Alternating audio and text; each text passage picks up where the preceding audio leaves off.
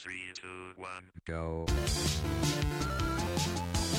How's it going, everyone? A very warm welcome to episode 6 of Artistic Play Network, the show where we wax lyrical about the stories, worlds, art and audio of video games. My name is Benjamin Abbott from Metro Blogs, and sharing the hot seat with me today is Ready Up staff writer Sean Greenhalgh. Hello. You sound very ill. Host of Future Radio's Weekend What's On is also here. It's Ben Fox. Good evening, thank you for having me. Oh, it's very nice to have you on. And returning to the show once again is the bearded wonder himself, Sam Chapter. Hello. And finally, we have my my GTA Online homeboy and good friend, Chris Jacobs. Hello. Thanks for joining me, guys. So we're kind of on the precipice of some really huge changes coming over the next year. We've got new franchises making their debut. We're properly getting to grips with the next gen, and we'll get to that stuff later. But first, I thought we would give 2013 a bit of a send off because there were some fantastic games released over the last 12 months. So, Sean, firstly, do any PS4 titles make your list of the best of 2013? No. No. I was almost hoping you would say that. So why? Have you just sort of building on what we were talking about last episode where we were covering sort of PS4, Xbox One, would you say that it was fairly underwhelming then in retrospect? Nothing against Killzone.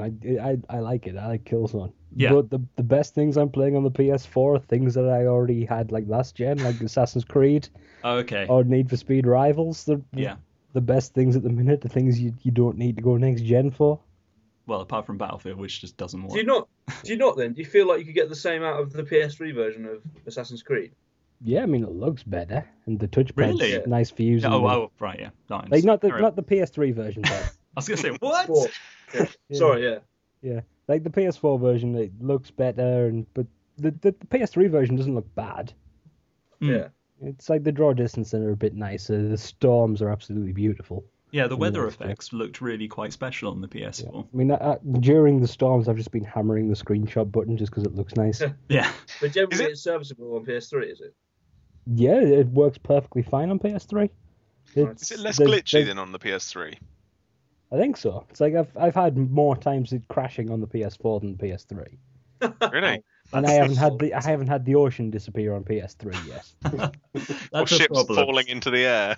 Yeah. Oh dear. Seeing as this is set on the ocean, that might be a bit of an issue. So I've made kind of a short list about all this kind of stuff that we can debate over. So first, which game out of 2013 do you think had the best world? Obviously jumping off of Assassin's Creed and its awesome kind of ocean. So Chris, what would earn a nod from you? What for best? Best world. So you could, that could be, for instance, say BioShock's Columbia. That could be Los Santos, whatever you want, really. So, just what really struck you as a fantastic sort of place to be last year? Well, it would have been at the beginning of the year. I would have told you it would have been Columbia. Yeah. For BioShock. Purely just for the beginning when you're introduced to Columbia and you just get to walk around before you're actually shooting everyone. Yeah. By the time you're doing that, I just found that the combat was so fast paced and there was so much going on that I didn't really take in a lot of the stuff at the end. Yeah, it did sort of distract a little bit because a lot of so many times, from say places like IGN, Edge, whatever, they all say the same thing, that they would have quite liked just to be able to walk through and experience the world rather than be completely destroying it. So Ben, do you have anything that you really sort of enjoyed exploring or having a look at? Because I know you said you really enjoyed Devil May Cry, because I know that had a very distinct world. Yeah, I think for Devil May Cry, I think the key there is the artistic direction. I don't know whether you want to go on to that separately. Yeah, I think there's a distinction in that that was kind of a visual assault, which I really liked. I guess it wasn't necessarily the world design in and of itself, but because I think actually for me, it's like a recent entry. I was speaking to you briefly about it recently. It's Tearaway on Vita. Yeah. It's because it's unlike anything I guess I played this year, and the whole thing, the conceit is that everything's made of paper and various materials, but at the same time, all the places feel really unique and in a weird way lived in by all the crazy made out of paper inhabitants. Yeah, I don't know. I just, I've played a lot of stuff. I actually felt more immersed in that world than a lot of the things. But I also I second the Columbia thing. I kind of really enjoyed Infinite, and for that reason. Yeah. So yeah. Yeah. I mean, Sam, you're just getting into Tearaway, aren't you? I've finished it this weekend. Oh wow! So yeah, I loved it. Yeah. Brilliant, really, really good.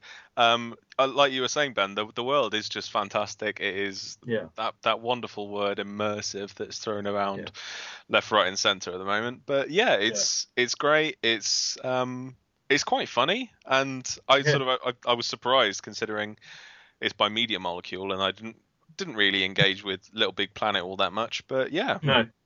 Well, no, I'm the exact same way. Yeah, I really could give and take all of the Little Big Planet games, but really, really impressed by Tearaway so far.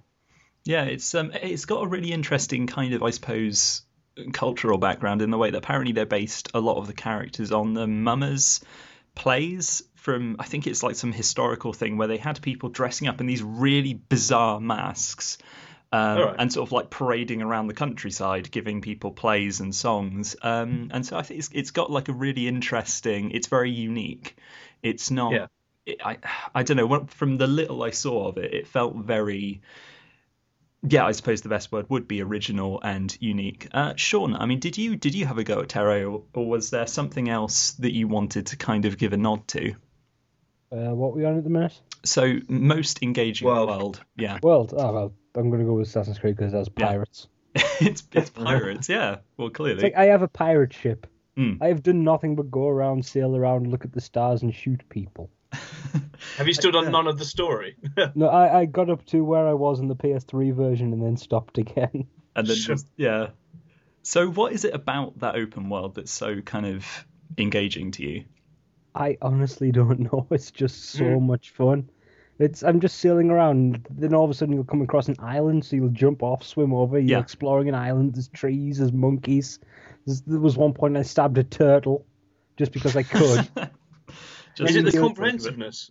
Is that what makes it? Is that what makes it good? It feels like a real comprehensive kind of world. Is that? I keep coming back to this, but it's the Wind Waker thing where it's there's just that exploration. There's no loading apart from when you go into the big cities, which you don't because you don't get a pirate ship in there. So you're just sailing around in the open ocean, looking at islands and shooting people and looking at more islands. And then swimming underneath things. Yeah, because you've got that almost like a submersible, which you can go down and then you sort of swim around and you have to avoid sharks. And that sounded really interesting. I've still got it sealed. I've still got to give it a go. So it's a problem you've got buying games and just not playing them. Might as well buy them when they're at the most expensive, you know. Well, to be fair, I traded in lots of stuff, and so I didn't actually pay anything for it. So it was just because I had the opportunity to. So. Chris, you said sort of earlier that at first you would have said Columbia. What would have been your choice kind of later on? I mean, would it have been Tearaway? Because it sounds like you've been having a good time with it. Yeah, I mean, I agree totally with the little paper world for Tearaway, if only for drawing crowns with penises on squirrels' heads. Yes. You know, it's a winner in anyone's book. But it's Los Santos for me. It's the first time there's been, I think, I played anything and it feels like kind of like what Sean was saying with Assassin's Creed is it feels like a world. Yeah.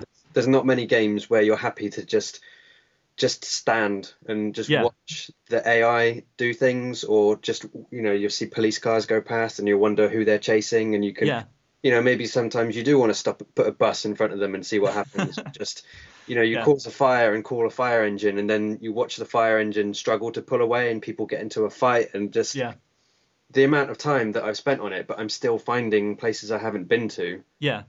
And because it's, carry on. Yeah, no, that's all it is really. It's just, it's the only place so far to me that feels like an actual world. I wouldn't want to live there, but no, it's great to explore. Exactly. I mean, it's really, it's incredible to think how many lines of dialogue they must have recorded for this thing. It must literally be thousands of lines of dialogue, even just for random passers-by, where they're talking to each other on the phone or they're just having a random conversation. I don't think I've ever really heard the same conversation repeated. And especially, I mean, it is nice that it does feel like it's not just a picture that's kind of out of reach that you can't interact with. It's something that you can really kind of break through that illusion and sort of completely ruin someone's day. I mean, so for instance, if the police are chasing someone, annoyingly, they crashed into my car when they were chasing someone, and so they decided to, apparently because that counted as a collision, they then chased me halfway across the world, which just seemed really unfair. But no, it's a really, I mean, for me, it's between that and Columbia. I think, the shooting aside, and what I felt, that was a really kind of well constructed world that was very imaginative, and I think it was beautiful to look at, which is quite handy because obviously one of the things we were going to talk about was kind of art style. So, I mean, would you guys say that, say, Ben, would Tearaway be your choice for sort of best looking game of the last year? Or most interesting, I suppose. Yeah, I think as far as originality goes, like its world, I think that's certainly in Tearaway's court. But there are a few others. I'm not sure about giving it the very best of the year. I mean, like you said earlier, Devil May Cry, I was generally really impressed by the art style with that. I think a lot of it was quite brave, a lot of it was quite insane, a lot of it was kind of gauche and off the wall and didn't work. But when it did work, I thought it worked really well, and it was kind of, it fit that aggressive kind of gameplay more well than I think a lot of people gave it credit for. Similarly, actually, no, also, I don't know if this counts because I've been playing on the Vita recently, Muramasa Rebirth. I've been going on at Sean about it, but he's not replied. I've just been literally shouting at him about it. I think it came out on Vita this year. I mean, in 2013, but it was obviously a Wii game before. It'd been out before. But it's absolutely stunning, and it looks absolutely stunning on the Vita. It looks like the closest thing I've seen to a painting in motion. It's really quite wonderful. So that's also edging it for me last year. Yeah. Sam?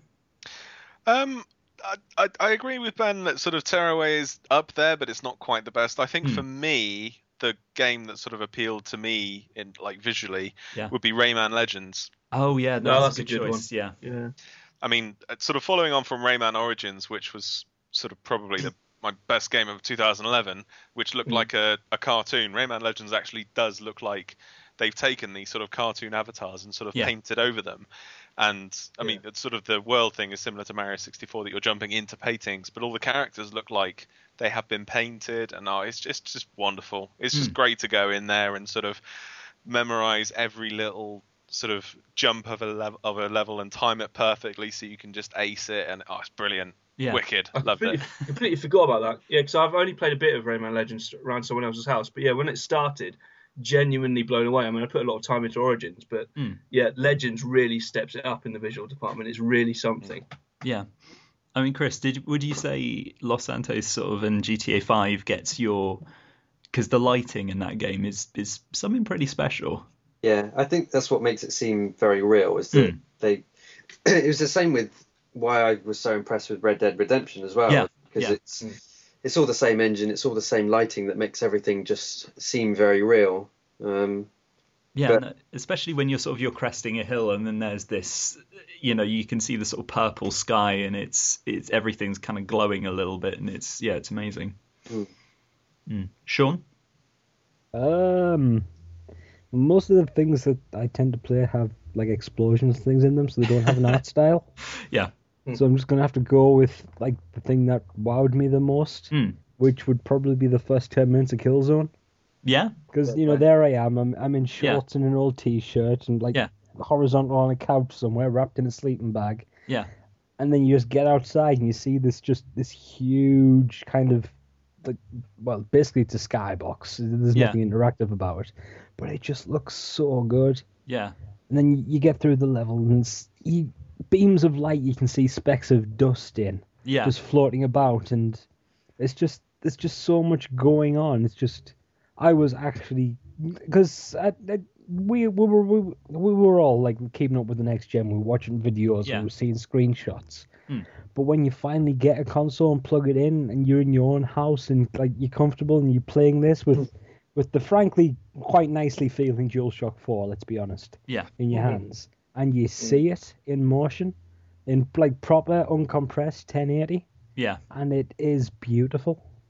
Yeah, it always looked very, it's kind of almost like how Battlefield 3 and 4 were meant to look, but never did quite look as good as that. It's kind of almost where you do see the kind of individual dust motes kind of in beams of light. And so it's nice that we're kind of at a stage where actually that's possible, and that hopefully will be the norm going forward.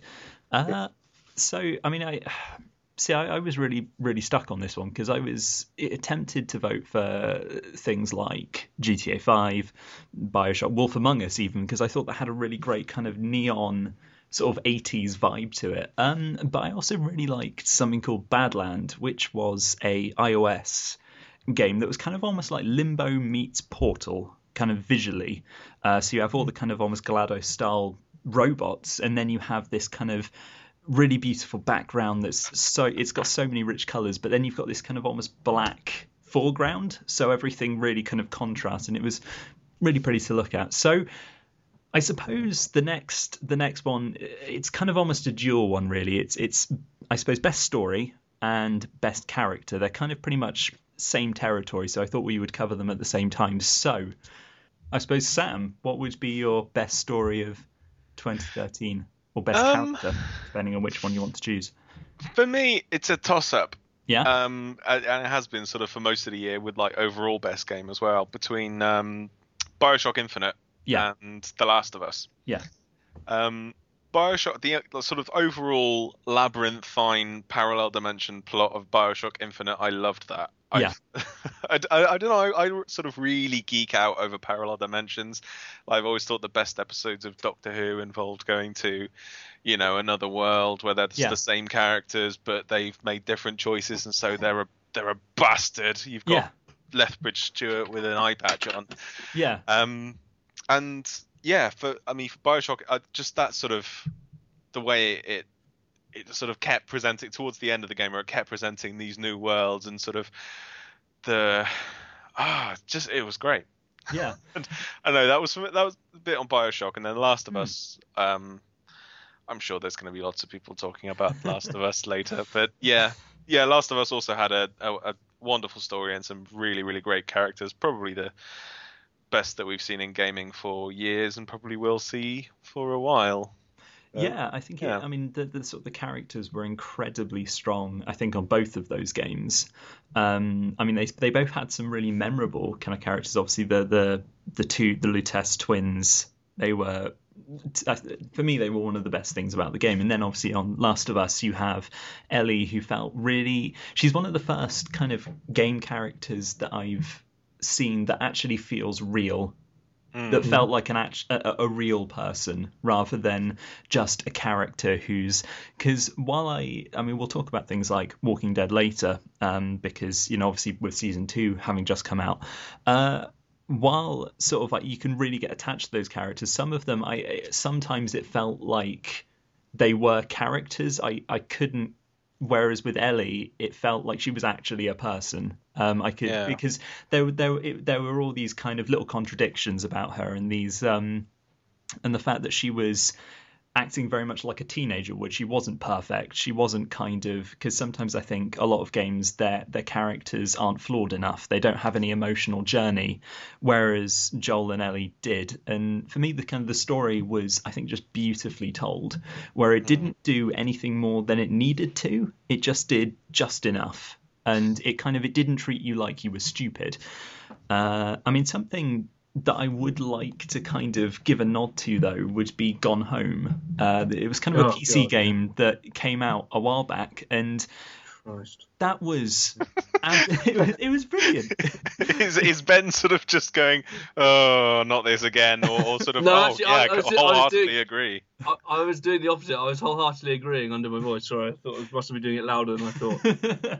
It was just, for me, that was... While some people kind of argue that, it's not a game, it doesn't have gameplay, but it was the actual story was masterfully done in the way that it kept you guessing all the way through. You never quite knew where it was going, and it knew exactly what you were expecting of it. It knew what your expectations were, and it would deliberately subvert those, and it would deliberately kind of almost throw them on their heads. So, for me, that was just a phenomenal bit of writing, but I think I would give it to The Last of Us just because it's... It gave you all the feels. Chris, what about you? Story, it probably for everyone. It's going to be Last of Us. It's just, it was one of those games where I was sitting there and I was just thinking, I've never experienced anything like this. No. Sort of from a game point of view, I would say it's probably, you could probably argue it would be the game that you would show to people that to say, look, games, it's not just Call of Duty, it's not just shooting people and calling people's mothers a horrid name and things like that. It's I would encourage people to just sit and watch the opening section of the game, to just say, look, this is what video games are about now. This is what we can do, some of the bits towards the tail end of the story, when you're playing as spoilers, when you're playing as Ellie, the whole section of her during the snowstorm, when you're sneaking around and trying to take out guys and be as quiet as you can. I couldn't get over how much that sort of physically affected me. After I got to the final cutscene and she meets up with Joel again, I realised I was sat forward on my sofa and I was sitting there all tense, and I put the controller down and just sort of sat back and was like, this is ridiculous. Nothing's ever affected me like this. Films can't do that. No. It's really bizarre, but also something that, it's kind of sad, because some people can't, they won't give it a chance, and so they won't experience it. I mean, did you get that thing where when certain events happen and obviously you start as Ellie, you sort of go, oh my God, have they actually done what I think they've done? Yeah. And you're just sat there not quite knowing what to think. No, I thought that was, and just, I mean, in fact, I think that whole section for me, along with the beginning, is probably, especially, I suppose you could call it a boss fight, but toward the end, that was genuinely the most scared I've been. Harrowing. Yeah, it was genuinely terrifying. Yeah. I mean, Ben, did you sort of, because you ended up really getting into The Last of Us as well. So what did you, I mean, would that get your vote? I guess it probably would on balance. Yeah. I mean, there's really not a lot I can say that hasn't already been covered. But obviously stunning in most narrative ways. I mean, I think it was more to do with the characters than perhaps the broader narrative itself, which I could give and take. It's kind of generic zombie survival kind of stuff otherwise, isn't it? But it is the power of the characters themselves that's really elevated. But I just wanted to mention then, without going too much over old ground, I don't know if any of you played it, because it was generally reviewed quite badly, but I'd mentioned it just a second ago, the Papo and Joe game from April. I heard about it. Yeah. It was like, it played badly. The puzzles were essentially really simplistic and pointless. But the actual narrative, the one about child abuse that's kind of played with this hyper visual massive monster thing as the abusive father, there were some really powerful moments in it, I thought, and it was certainly worth checking out simply for those, and that kind of transcended the substantial gameplay problems in it for me. I think as far as narrative goes anyway, I think that's certainly, I think it's overlooked, and something that's, if you didn't see it at the time, at least check out a YouTube video of it or something like that, because it was really good. But on balance though, for me it'd probably be The Last of Us as well. And I went in really cynical, because I have a problem with Naughty Dog, and I really wanted to hate The Last of Us, but I loved it. Far and away epic. Because I know that Sean, it was. So I got. No, that's good, man. I mean, Sean, you were a really big fan of the game. I mean, where would you say it kind of how it compares to the story of GTA 5, for instance? Because that's something that a lot of other people really enjoyed. GTA 5 had a story?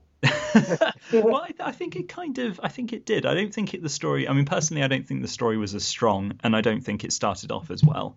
Have we all finished it? Man does whatever he wants in a big city. I haven't finished it. No, I haven't either. I mean, there are certain bits that I think are really good. I think like the central conflict between Michael and Trevor. Kind of that there is this real question mark over what the hell is going to happen, because clearly things are going to come to a head at some point, and that's kind of, for me, that's my kind of where I'm interested in it, I think. But I don't know whether, I mean, Sean, so you don't think it had a particularly strong story, or? I don't know. Every time the story did something, I went off and spent like the next 6-7 hours trying to break it in the military base. Like I completely lost track of what was going on and stopped caring. Yeah. Nothing bad against the story. I just have a short attention span and weren't in the military jet. Well, to be fair, I think all the time. Yeah. I thought it was a lot better than other GTA stories that I've played. I mean, I haven't played them all. I thought it was better than Vice City. I thought it was better than San Andreas, and I really like San Andreas. And it was the only one that I actually felt, on a narrative level, compelled to then play through and see what happened as things ramped up towards the end, which I rarely feel in a game like that. Like Sean, I have a very low attention span and tend to just run around doing random shit. But actually, once I'd got into it, like you say, the beginning is a bit slow. But once you're into it and once you're invested in those characters, I felt the need to keep going through it, and I think for that it succeeds. But certainly not the best story of the year for me, though. No, best story is Metal Gear Rising. Wow! You went there. That was weak even for Metal Gear standards. It was an excuse to cut giant robots in half. Did they moo? Did they moo like on Metal Gear Solid 4? Yes, they do. Glorious. I hate Metal Gear Rising. I'm a huge Metal Gear fanboy, and I just thought it was terrible. I couldn't get on with it at all.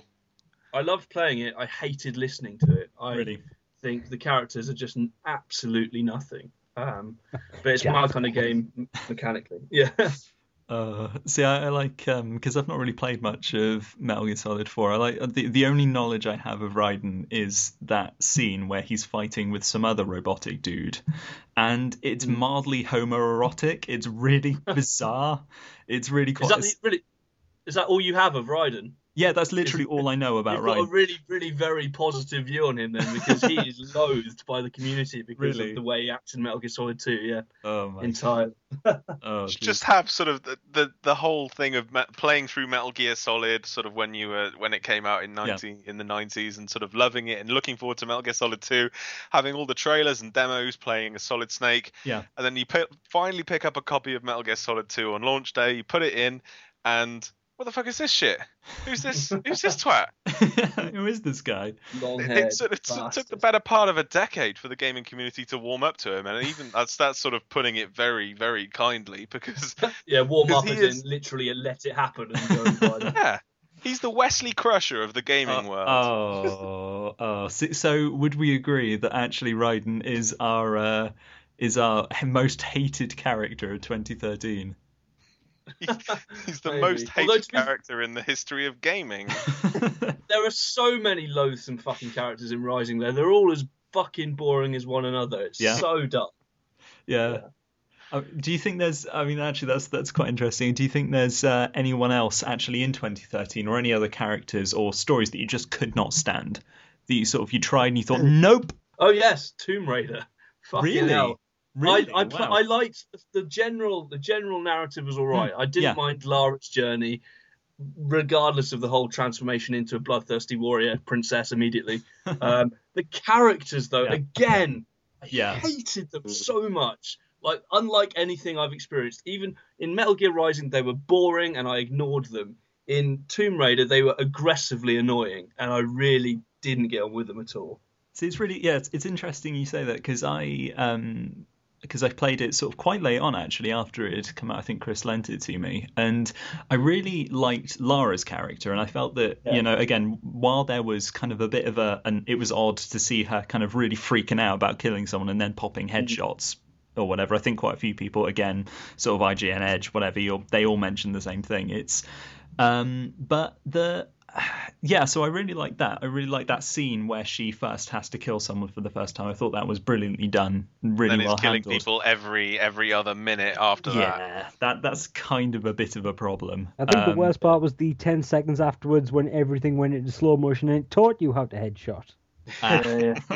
But no, I agree. I think Lara was certainly a strength. Yeah, I didn't mean to include her in the. No. It's it was like the fact that it was just the generic stereotype people, like the guy who was just the nerd. He existed to be the nerd. He had something like QWERTY written on his T-shirt, and he had a fucking scientific symbol tattoo and glasses. And it's like, no, I do admit that I think actually for me that was actually the weakest part of the game, because I liked the gameplay, really liked kind of how it looked. I thought Lara was really engaging, and I kind of really enjoyed exploring tombs, because that was just really fascinating to kind of go in there, solve all the puzzles. I thought that was great. That got massive thumbs up. But for me, the main weakness was the extra characters, where they did feel like you were saying, they feel like thumbnails, they feel like stereotypes. They're not people, they are there to, I mean, say what was his name, Roth?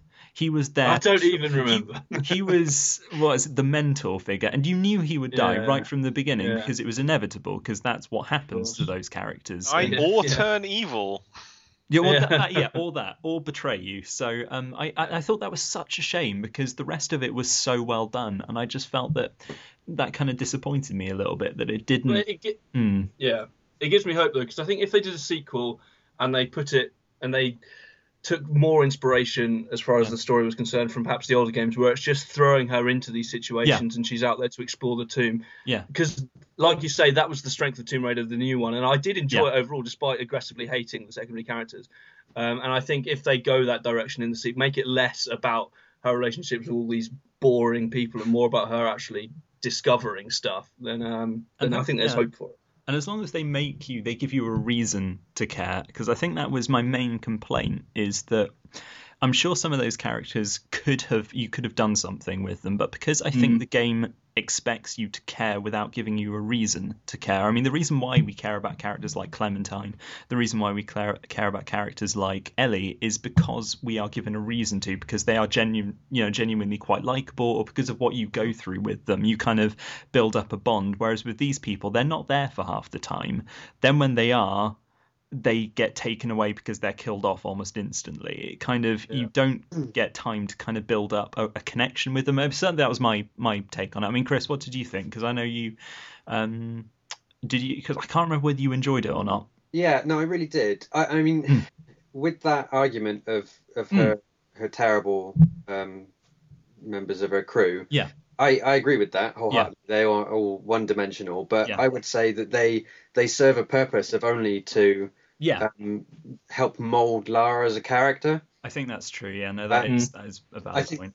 And I think it's almost wrong to compare those guys or her crew to like Clem and Ellie. Because Clem and Ellie are with you the whole time, and you even get, like with Ellie, you get control of her, and you are kind of helping her get to the next section and find Joel, etc. Yeah. Whereas in Tomb Raider, you're only playing as Lara. You're with Lara the whole time. So when she's on her own and thinking about what she needs to do when she's shivering on that cliff, you're there with her, not with her crew.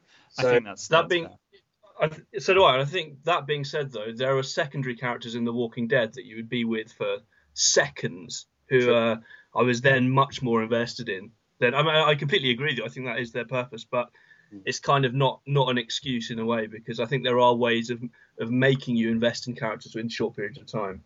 Yeah.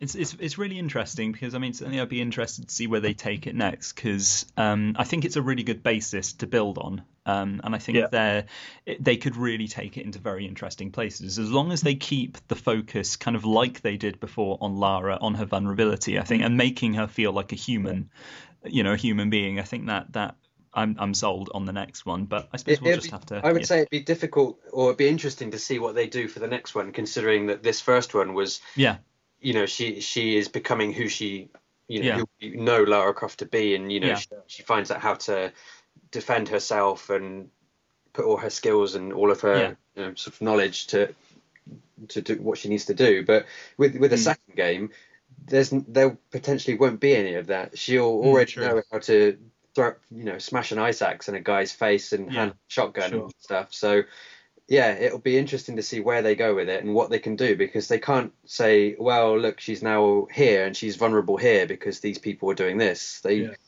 That's true.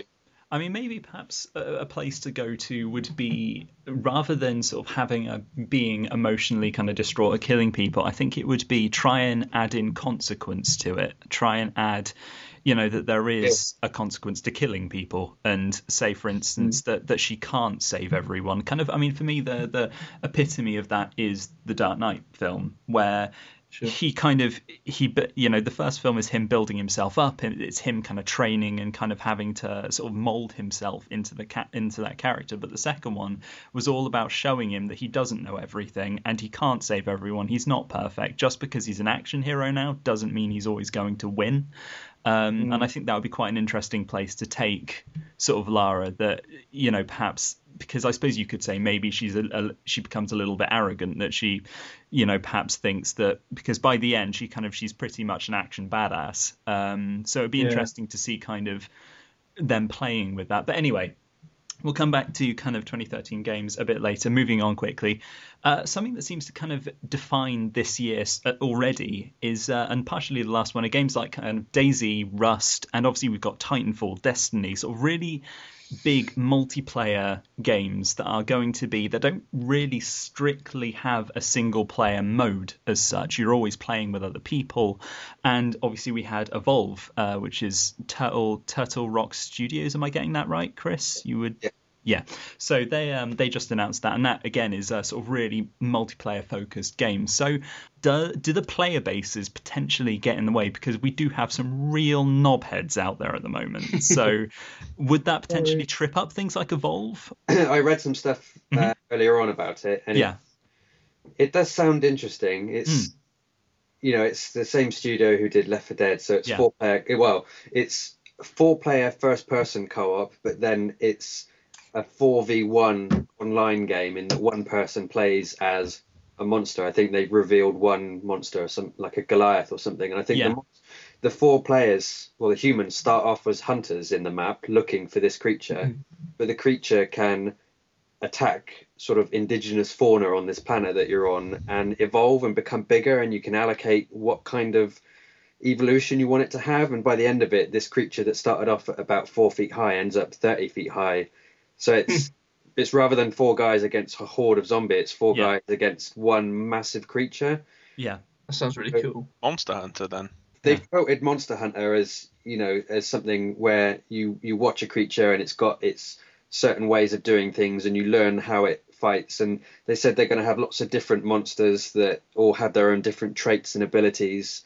So they have quoted Monster Hunter as an influence as well. Well, I guess it sounds like the beauty is they edge over Monster Hunter by making they have an edge over Monster Hunter, in that it sounds like the monsters as well are going to be human controlled. Is that what you said?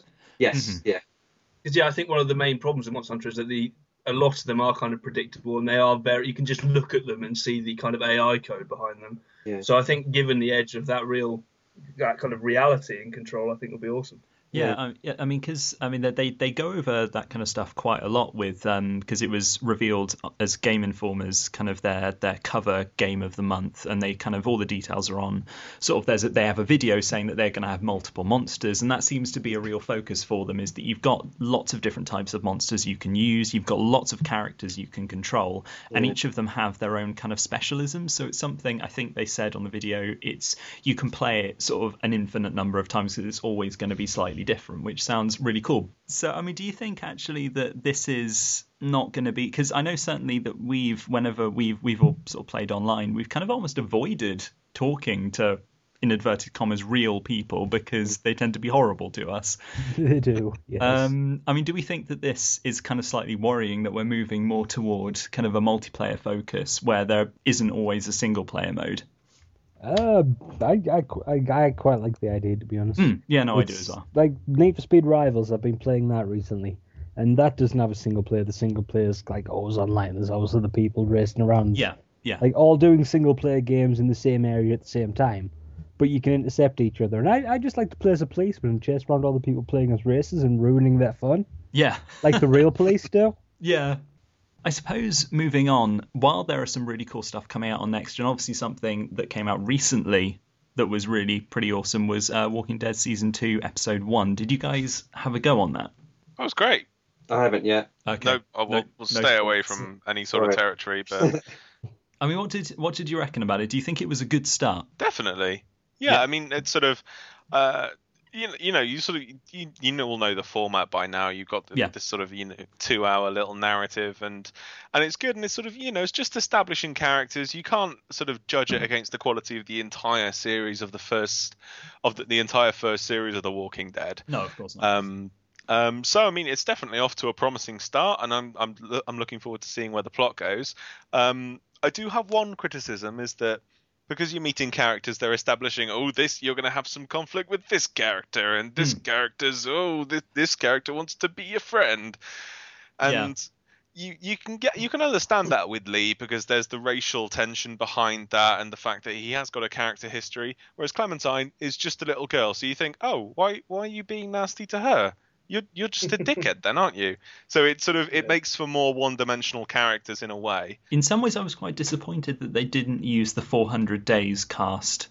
They don't. Well, I say they don't appear. One of them does, sort of, kind of, but. I almost felt there was almost a missed opportunity. I did really enjoy the episode, though. I felt it was really nice that again, it a bit like Gone Home. It plays with your expectations, and it knows what you think's going to happen, and then it doesn't. So it's kind of like the trick they pulled sort of throughout season 1. But I suppose, speaking about things like season 1, just to finish off with, I wanted to kind of go back over The Last Generation, and we talked before about what games we felt defined it. But what were our sort of personal favourite? If you had to pick one game that was your personal favourite from The Last Generation? My favourite game of The Last Generation. Go on, Vampire Rain. Ben, do you have something that you really look back on and say, yeah, that was something pretty special? Well, obviously, as everyone would probably agree, The Last of Us is certainly up there. I think that's maybe objectively the best game I played over the generation. But one of my favourites, which was actually right at the beginning, I think, or relatively in the beginning of the 360's life cycle, was the JRPG Lost Odyssey. Interesting. And it was Sean, who was the development team? Mistwalker. Yeah, that's the one. It was just I don't know. There was something about it. All the kind of, they got an actual novelist on board to write some of the short stories that this immortal character ends up going through. Extremely emotional. So emotional, very, very well realised, very, very potently written. Unlike really anything I've seen since. And it was the only JRPG I think I played this generation where I thought, this is why I enjoy playing JRPGs. Like so many other disappointments in the category. I mean, I guess Persona 4 came out when all these new consoles had come out, but that was still on the PS2, so I guess that doesn't really count. But came out on the Vita this year, though, didn't it? Oh yeah, of course, yeah. Still Vita, count. You can still have it, I reckon. All right, fine. Lost Odyssey and Persona 4 then. But cool. Lost Odyssey. If you've never checked it out and are a fan of that kind of thing, I played it quite recently as well. It still holds up. I mean, the thing is, mechanically, it doesn't offer a lot, but it was just a really solid game with like really outstanding writing at parts, and I think it should be looked at. I really enjoyed Dante's Inferno. Yeah, I remember you saying that you really sort of appreciated that one. I don't know why, but that's not my pick. I really enjoyed it just because I thought it's just such an outrageous game to create from its source material. Yeah. And I really like the combat mechanics in it. But my pick would be Arkham City. What are your reasons behind that? Batman. It's your perfect sequel game. Yeah. It builds on everything that Arkham Asylum created, and it becomes this. It was just this wonderful experience. I was gonna say Dead Space. Why? But because Dead Space 1 and 2 were brilliant, and then Dead Space 3 completely ruined it. Okay. And then I was going to say probably the BioShock franchise or Fallout 3 because Fallout 3 was so much time on that this generation. But yeah, I agree about Dead Space. Yeah, Dead Space. Yeah, Dead Space 2 was probably my favourite game of. Really? Yeah, well, definitely. I really liked it as well. No one else does. No one else does. Everyone hates Dead Space 2. It's great, yeah. It was really. I actually think it was scarier than the first one, personally. In some ways, it was. In some places, it was. Yeah. Yeah, and it was great that it was still. I mean, let's just stay off of Dead Space 3. But yeah, Dead Space 2 was great. I did prefer it to Dead Space 2 to Dead Space 1. Yeah. So did I. See, I was going to be boring and just say something like Fallout or Mass Effect because I really like those franchises this time. Angry Birds? Sorry? Angry Birds? Oh, Angry Birds. So I was too stupid to do a lot of those puzzles.